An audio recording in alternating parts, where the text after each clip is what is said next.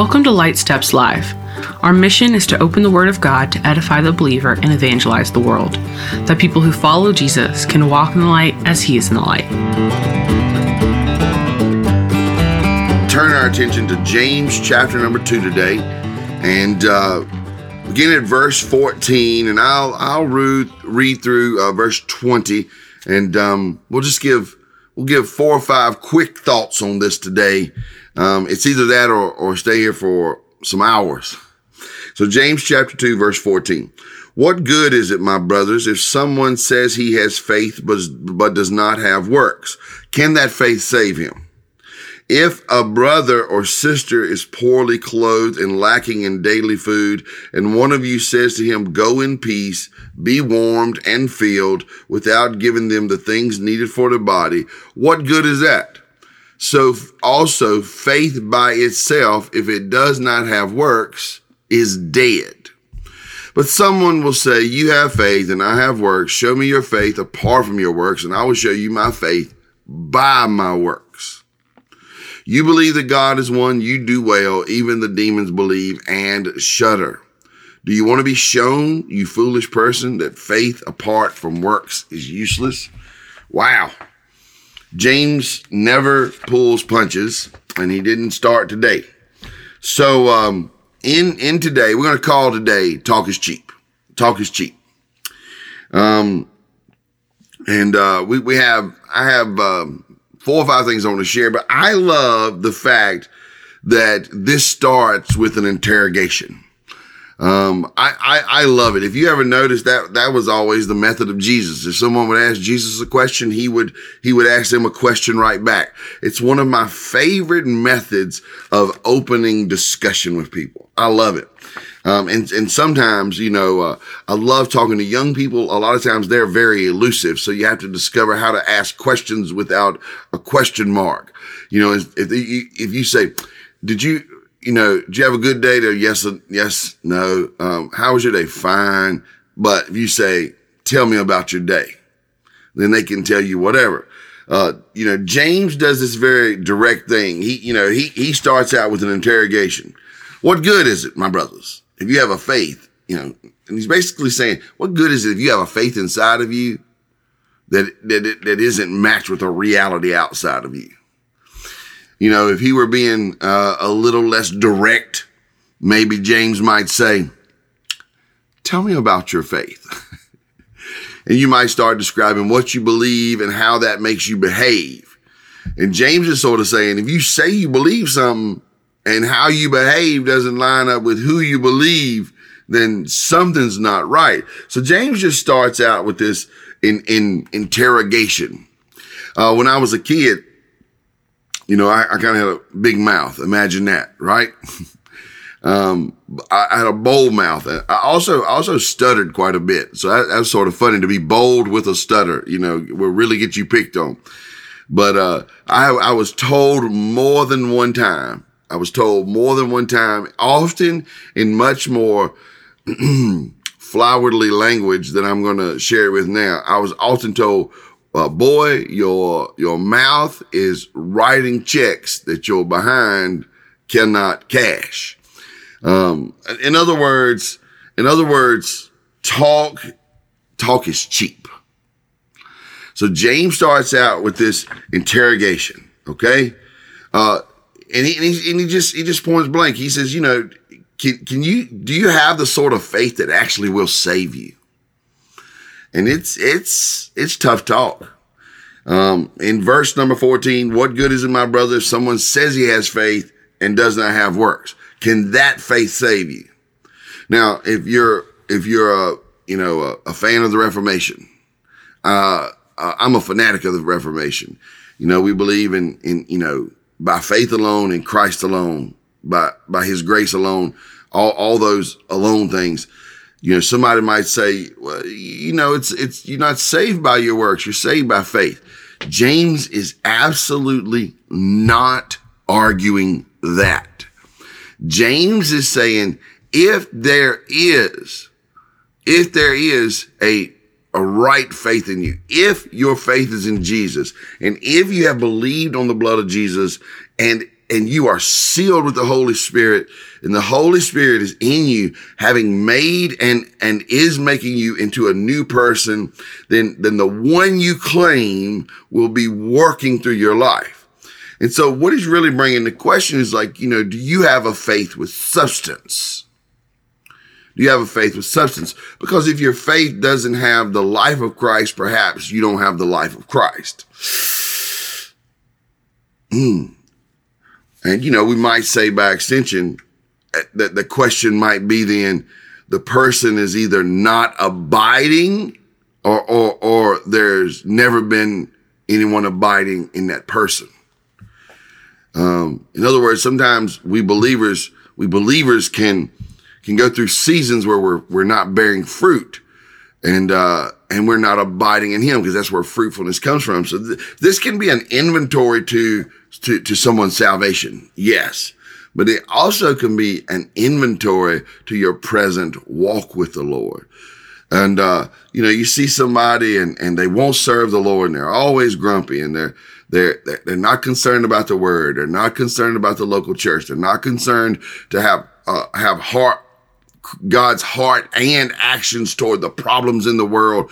And you say, hey man, you're a Christian, right? Why don't you care about these things? Well, all that stuff's not my job. He would say, well, wait a minute. You believe in Jesus, don't you? I believe, but I don't have to do all that. And so, wait a minute. Whoa. You got to do something. Nah, I believe, I trust the Lord. I believed on the Lord. I was baptized. Like, wait a minute. You're doing a script without substance. That's what James' accusation is in his interrogation. And so that question just gets right in our face today. Do you have a faith on the inside that is matched with action on the outside? That is very probing, and it can be very convicting. So then he moves on, he starts out with this interrogation, and then he gives, an example out of everyday life. And the question is, he's basically saying, do you live like this? Is this the way you say you have faith? Is this the way it behaves? And the example is like this. He says, suppose somebody comes to you and, they're lacking something in life, right? Do you begin to work in that lack, or do you just say like, in nomine Patri et Filii Spiritus Sancti, go in the name of the Lord, I proclaim blessing over you. And he basically says, do you have the sort of faith that causes you to share what you have? Do you have the sort of faith that causes you to work toward others' needs? Or do you have the sort of faith that just even if something's right in your face, you just say, well, hope the Lord will help you. I think the contention I would have, and the contention that's embedded in this, when James gives us this incredible example, I think the contention is, if Jesus is in you, Jesus is going to be concerned about this brother or sister who is lacking. Now, I've sat in enough, in 20 years of pastoral ministry, I've sat, and I was a deacon a few years, before that. I've sat in enough of those type of benevolence meetings where I've heard, believers start talking about whether this person deserves help or whatever. And it always has driven me a little bit crazy. You want to know why? I'll tell you why it drives me a little crazy. Because if we waited on whether somebody deserved something to respond to it, then two things. One, none of us would ever be saved, because all have fallen short of the glory of God. All right. No one deserves the goodness of God. No one. And God does not come to us with his goodness based on the fact of whether we deserve it. That conversation is not even allowed here. It's not embedded. Secondly, what drives me a little crazy about those times is what might really be being put to the test. What really might be being tested in the moment is, are we gonna have, or let Christ well up in us and have the sort of graciousness that God has? And so I think it'd be fair to say when James gives us this absolutely in our face, common everyday example, he's saying, hey, what would you do? You know, what is Christ in you directing you to respond to that in a way he would, or is it just you in there alone responding to it like you would? And so he gives this example in verses 15 through 16, and then he gives this sort of crazy conclusion after this incredible example. He says, "Hey, look, are you going to respond to what these people need? Or are you just going to say, be blessed and go out here and I hope things work out for you?" I tell you, one time I was standing with some believers and a guy walked up to us and I had nothing to give them of what they were requesting. They were requesting cash. It was in the street. And I immediately thought of where the episode where Peter says, "Silver and gold have I none, but such I have give unto thee in the name of Jesus, rise up and walk." I'm like, hey man, I don't have cash, but I can, encourage you in the Lord. The guy didn't want that. He says, "I'm hungry, man." And I says, "Oh, you're hungry." I said, "Well, I don't have cash. Okay. But what I do have is some food. I do have some food." And the guy's like, what do you have? And I was wearing a backpack. I pulled out some stuff. He didn't want it. I says, "Hey, bro." I said, now you're not hungry because, I'm going to eat this and it's okay. Look what it's done to me. It made me big and healthy. And so you had this moment where I was ready to do something, but somebody was conning me. But I'm going to tell you what, more times than not, helping people doesn't work out like that. Helping people, it's not a con situation. It can be a brokenness situation, but what's really being put to the test is will you help someone? Is Jesus really inside of you, compelling you to behave in a different way? Compelling you to behave toward a broken world the way he behaves toward a broken world. And so I laugh because I read James and I just go, man, if James is an apostle, but he would get fired as a pastor, man. He just comes straight at you. He says, so, also, if you got the kind of faith that doesn't respond to the needs around you, that faith is dead. In other words, it's not a living faith. It's not actual faith. It's not a faith that has Jesus life behind it. That faith isn't alive. It's dead. It's crazy. It's crazy how straightforward James is. I'll just say this. We love when we think about our mistakes to quote that, behold, all things become new. We love to quote that when we think about our failures. But how about, do we think about that when it comes to our calendars? Do we think about that when it comes to our bank accounts? Do we think about that when it comes to what we do with our talents, time, talent, treasure? In other words, we love to think of being new creatures when it comes to God changing the things that we don't like about ourselves. But do we like to think of being new creatures when it comes to him wanting to be Lord over every arena of our life? And that's sort of probing. And I think that's at the heart of what James is saying. He's like, you say you believe, but wait a minute. Is Christ alive in you? And if Christ is alive in you, there's going to be some different sort of things going on in your life.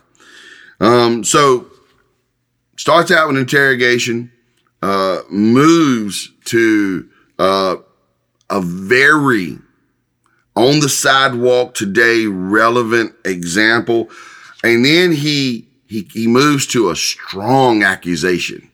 He's saying, if your faith isn't alive, that faith, is dead. If your faith isn't alive in such a way that it cares about life and serving people and giving and letting Jesus use you right where you stand, then you got a dead faith. And that is a strong accusation. I was joking with somebody yesterday, and we was talking about this church we know about, and they're looking for a pastor, and they had this guy, and he left, and nobody really knows why, and I mean, it's really mysterious, and so on cue, somebody from that church walks up, and we called him up. We knew him. We say, "Hey, man, why'd your pastor?" He said, "Man, we don't know. We don't know." And so we started joking. It was like, there's these pastors, churches where if Jesus came to pastor, he wouldn't make it. And he says, "I think we had Jesus, man, and he ascended back because we don't know. He just left and disappeared." And we sort of started laughing. But if James came to us, would we let him pastor us? Speaking to us this directly, speaking to us this strongly, coming at us with this accusation. He's saying, if your faith isn't working on meeting needs and answering questions, your faith is dead. A lot of us will get really angry. And, only reason you're not getting angry listening to me, because I'm blaming it on James for saying it. Okay, I'll go out on a limb. If your faith doesn't cause you to do the works, to be obedient to the gospel, to do the works of Jesus with the heart of Jesus, then your faith is dead and your testimony is garbage. I'm just going to say it point blank. If your faith doesn't make you let Jesus be Lord over your life, then your faith is dead and your testimony is garbage. I know that sounds tough, but it's real. So here's the part. Now that we've set the stage, we started with an interrogation, got an incredibly practical example, and then we came to we had to face a very strong accusation. He then begins to deal with, I'll call them sensible objections. He says, somebody would say, "You have faith and I have works." And in verse 18, James said, whoa, wait a minute. I see where you're going there. And that's why I'm going ahead. I'm going to answer. I see somebody's going to come at me like that. Let me go ahead and answer it. Okay. He's saying, there's no way you can show your own heart. You can show the world that you have faith if your faith doesn't come out in how you live. If how you believing ain't affecting how you behaving, something's not right, to put it in my very hillbilly vernacular. So it's a sensible objection, on the one hand, that is naturally would arise, but it's not a logical objection. James says, I believe on the inside, you can tell about how I live. You say, I believe on the inside. And James said, well, how does that change your life? Then that belief is fake. I mean, even the man who sang the song, "I believe I can fly," that dude ain't jumped off no buildings. Right? And so does he really believe he can fly? Metaphorically, yes. He believes he can soar in life, in his emotions, in his achievements. But does that man really believe he can fly? I believe I can fly. I believe I can touch the sky. I do too, in a Delta airplane. Amen. So that's one of those things that talk is cheap. And also, don't jump off of buildings. Just a bit of sound advice. So now I want to move toward a conclusion with the very example that James uses. He says, he's like, okay, so you believe something. You believe something as fact. You really believe it. Verse 19. Well, great. You're right there with the demons. They believe God is real. Okay? But they don't believe God is real to the point they obey him. They are fallen. They are rebellious. He says, and now they're They shudder. They've seen God's holiness. They've been into the heavens. They believe God and shudder, and they hate God and so don't obey God. And by not obeying God, they rebel against God. And by rebelling against God, they're out of fellowship with God. So they know God in the sense that they have seen him and believe he's real, but they don't know God in the sense that they have an abiding relationship with him. And that's the hardest part of this entire thing. James sees the sensible objection that's not a logical objection, but he also sees the logical reality. And he says to folks, if you got that kind of faith that you can recognize the living God, but it doesn't change your life, then you have joined company with the demons. Whoo! I don't know about y'all, but that's tough to hear. And so verse 20 is more tough talk. Do you want to be shown, you foolish person, that faith apart from works is useless? So he's going to launch into this, okay? The demons are sort of this change, like, are you with the demons? Because they really believe in God, believe in him so much that it makes them shudder, but it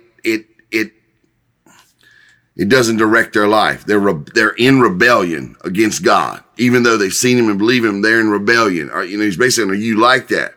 And he goes, let me show you an example. And he starts talking about Abraham, and boy, I'd love to get into it. I'd love to turn to Hebrews chapter 11. By faith, Abel did this. By faith, Enoch did that. By faith, Noah did this. By faith, Abraham did this. By faith, Isaac. By faith, Moses. By faith, Rahab. He goes on to say, I don't even have enough time to tell y'all all the people who actual faith changed their life. And that's the question we're really being asked. We can believe and be like the demons, believe and rebel. But do we believe and are compelled? And that's the difference. We can believe and rebel and be out of fellowship with God, or we can believe and because we're in fellowship with God, be compelled to live the Christ life in our own lives and body. And that's the question. Is your faith just comprised of the symbol of your testimony, or does the symbol of your testimony come together with substance of your lifestyle? And that is the question I think James is putting to us.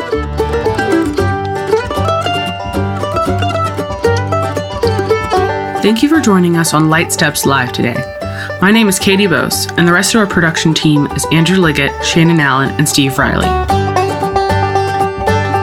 Music provided by Banjo Ben Clark. Connect with Banjo Ben at banjobenclark.com. Tim Bose is a pastor of East Rock Community Church and the executive director of My Life Matters, a gospel ministry with a focus on making disciples who become lifelong followers of Jesus. Discover more about My Life Matters at mylifematters.club.